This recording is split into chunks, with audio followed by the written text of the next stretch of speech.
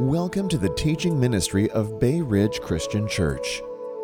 This teaching is from the series Images of Christ. This series looks at the images of a man, a lion, an ox, and an eagle, and how they represent four aspects of Jesus Christ: the true human, king, servant, and God. I'm going to just chat for a couple of moments about what we've been talking about this whole time. And tonight what I really want to focus on is the beauty and glory of Christ that has come to us as we've looked at all the various aspects of who Jesus is. And I'm going to just begin by reading in Revelation chapter 5, verses 13 and 14, which is kind of the theme that I want us to focus on just for a few minutes. In Revelation 5, 13 and 14, we read, "Then I heard every creature in heaven and on earth and under the earth and on the sea and all that is in them singing, to him who sits on the throne and to the Lamb be praise and honor and glory and power forever and ever. And the four living creatures said, Amen. And the elders fell down and worshiped." We've looked throughout the last 4 weeks here at Advent. We've been looking at these symbols that, again, I thank Cindy for the beautiful pictures that she had painted for us on these. And these symbols have been used throughout the history of the church. We oftentimes today don't think in terms of them. Mark has brought in some of his old Bibles and kind of laid them out and shown that throughout the history of Christendom, people, when they would see a man and a lion and an ox and an eagle, they immediately knew that what was being represented was Jesus, even more specifically the four Gospels that are about him. And tonight there's another symbol used, that one that I just read, which is that Jesus is the Lamb. When you read in the book of Revelation, whenever that's used, John doesn't have to translate. He knows that we're going to pick up that is in fact Jesus Christ. And so what I want us to meditate and ask ourselves a question is, why are there so many different images of Jesus? Why not just one or two? Why are there so many of them? And then what would that have to do with Christmas Eve? Again, we've kind of looked throughout this series at these four, and I want to remind us of what it is. The man represents that Jesus is the true human. He is truly and fully human. Whatever else we're going to celebrate on Christmas, it has to be that the one that we're talking about, Jesus, is truly and fully human. And that means he came and he fulfilled our responsibilities to God. The good news that he has obeyed in your place and mine. What we as humans owed to God, Jesus has done. And in fact, whatever debt we owed to God, whatever punishment was due us for not having done that, Jesus as the true human can fulfill that. But the second week we looked and saw that he's also the lion, which means he's the true king. And that's certainly includes him being the Lion of the tribe of Judah, the king over Israel. But even more importantly, he fulfilled our call as human beings to rule over creation to the glory of God and for the good of God's people. That other aspect of who we were called to be, that we were supposed to be God's vice regents in the universe, which we didn't do very well, this one who was going to come was going to fulfill that as well. And then thirdly, he's an ox. He's a true servant, the true servant of God who gives himself in behalf of his people. You remember Jesus said, I'm not coming to be served like a king normally would, but in fact, I've come to serve and to give my life as a ransom for many. And then finally, as the eagle, Jesus is the true God, that he's not a distant God, but he's a God who's actually come close to us. He took our flesh to redeem and reconcile us. And as I said yesterday, that's the fundamental fact about Jesus. Before he was the true man, he was the true God. Before he could even come and be king that we were called to be, he was the true God. Before he could come be the suffering servant, he was already God. He added those other things to himself without ceasing to be God. Now, what's interesting in this is when you consider all of that together, we're seeing how Jesus brings together things that would seem to be almost contradictory to one another. And the amazing thing is, in the book of Revelation, John, as he keeps worshiping Jesus, he sees this. If you remember, I mentioned a couple of weeks ago in Revelation chapter 5, one of the more interesting scriptures in all the Bible, John has been weeping because there's some scrolls that can't get open. Nobody's worthy to open them, he's told. And then in Revelation chapter 5, someone comes to him and says, "Do not weep. See, the Lion of the tribe of Judah, the Root of David, he has triumphed, and he's able to open the scroll and its 7 seals." And that wouldn't be shocking. We would expect, well, a lion is going to be able to conquer. But in the next verse, John turns around and he says, "And then I saw a lamb, looking as if it had been slain, standing in the center of the throne, encircled by the 4 living creatures and the elders." So John's told, look, you're going to see a conquering lion, but in fact, when he turns around, what he sees is a lamb that was slain. It couldn't be any more different than what John was expecting to be and to see. But the amazing thing that I want you to consider is these 4 symbols that have been used throughout the history of the church, again, they can look almost contradictory. Is Jesus man or is he God? And the answer is yes, he's both. Is Jesus a conquering king, a lion, or is he a suffering servant, an ox? And the answer is yes, he is both. And in fact, he is all of those at the same time. And this is what should cause us to have a sense of awe and wonder. And if you consider throughout the Christmas story, some of the things that we take as we're just so used to hearing them, step back and think about them for a minute.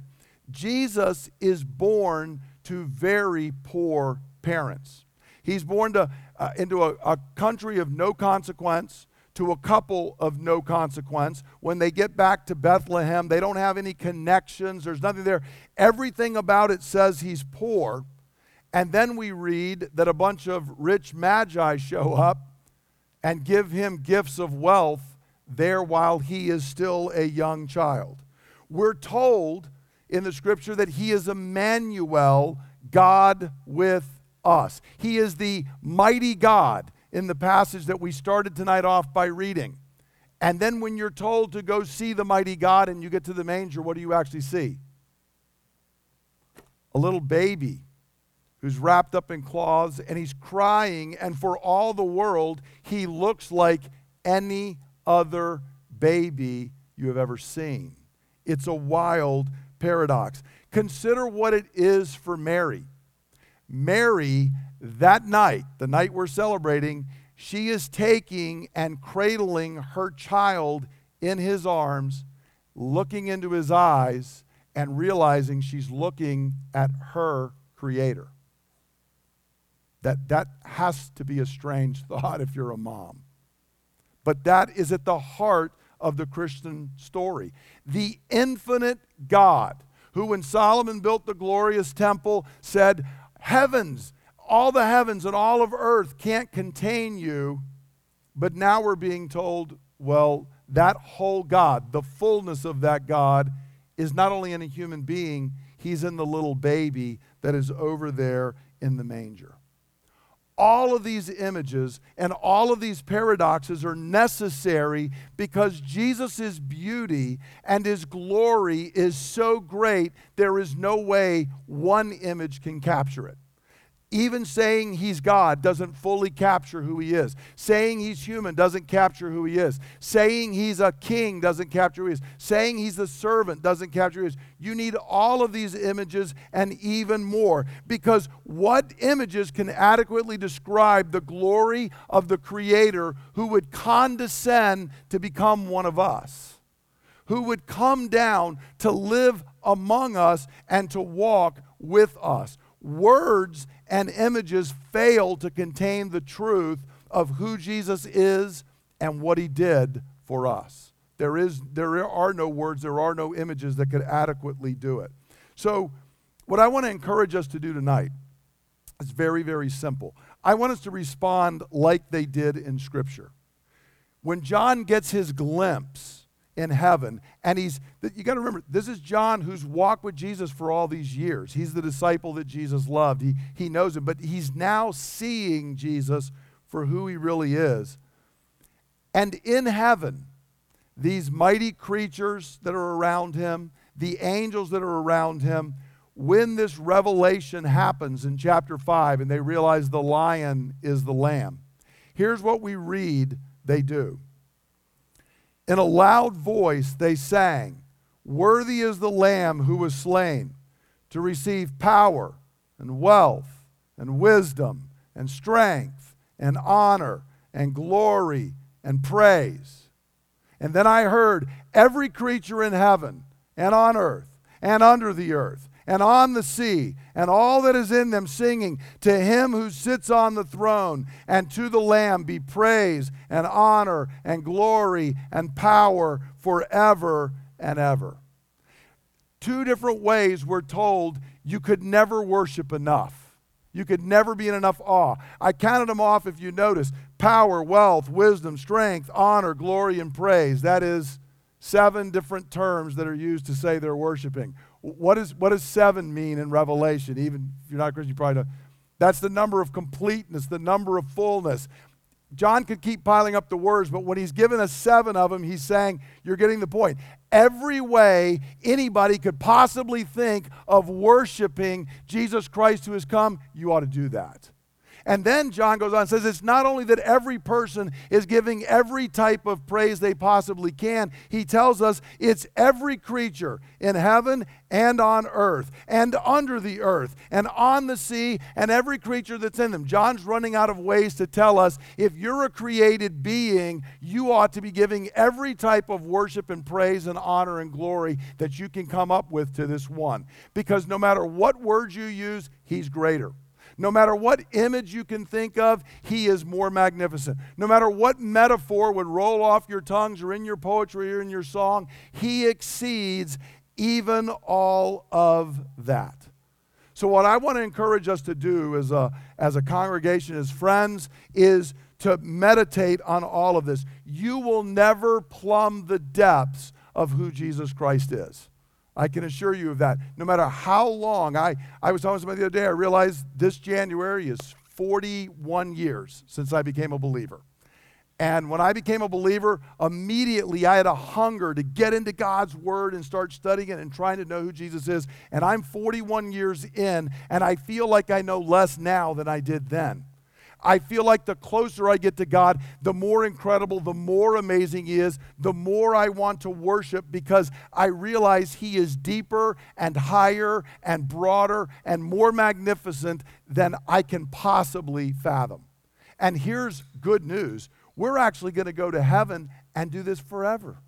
And we're never going to get tired of seeing and worshiping the great God that we understand. So I hope for you what's produced in all of this is awe that we express in worship to the beauty and glory of Jesus Christ.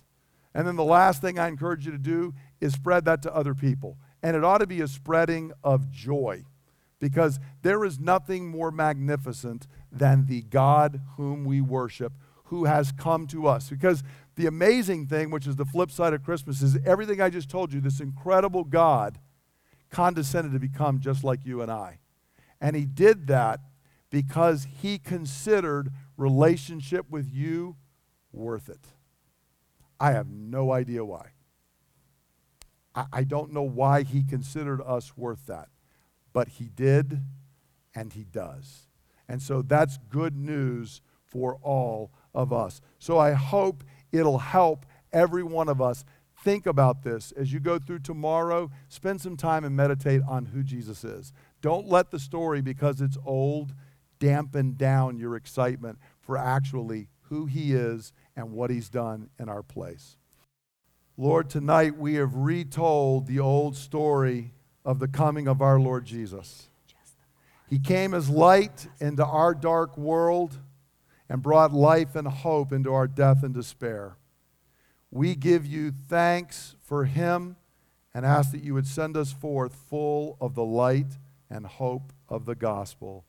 In Jesus' name, amen. May our Lord Jesus, the eternal God and King, who became human and servant, and who came to purchase people from every tribe and language and people and nation, may He receive power and wealth and wisdom and strength and honor and glory and praise. And may His presence and blessing fill your lives with every good thing. Go forth blessed and be a blessing. Merry Christmas. Thank you for listening to the teaching ministry of Bay Ridge Christian Church. For more teachings and resources, please visit www.brcc.church.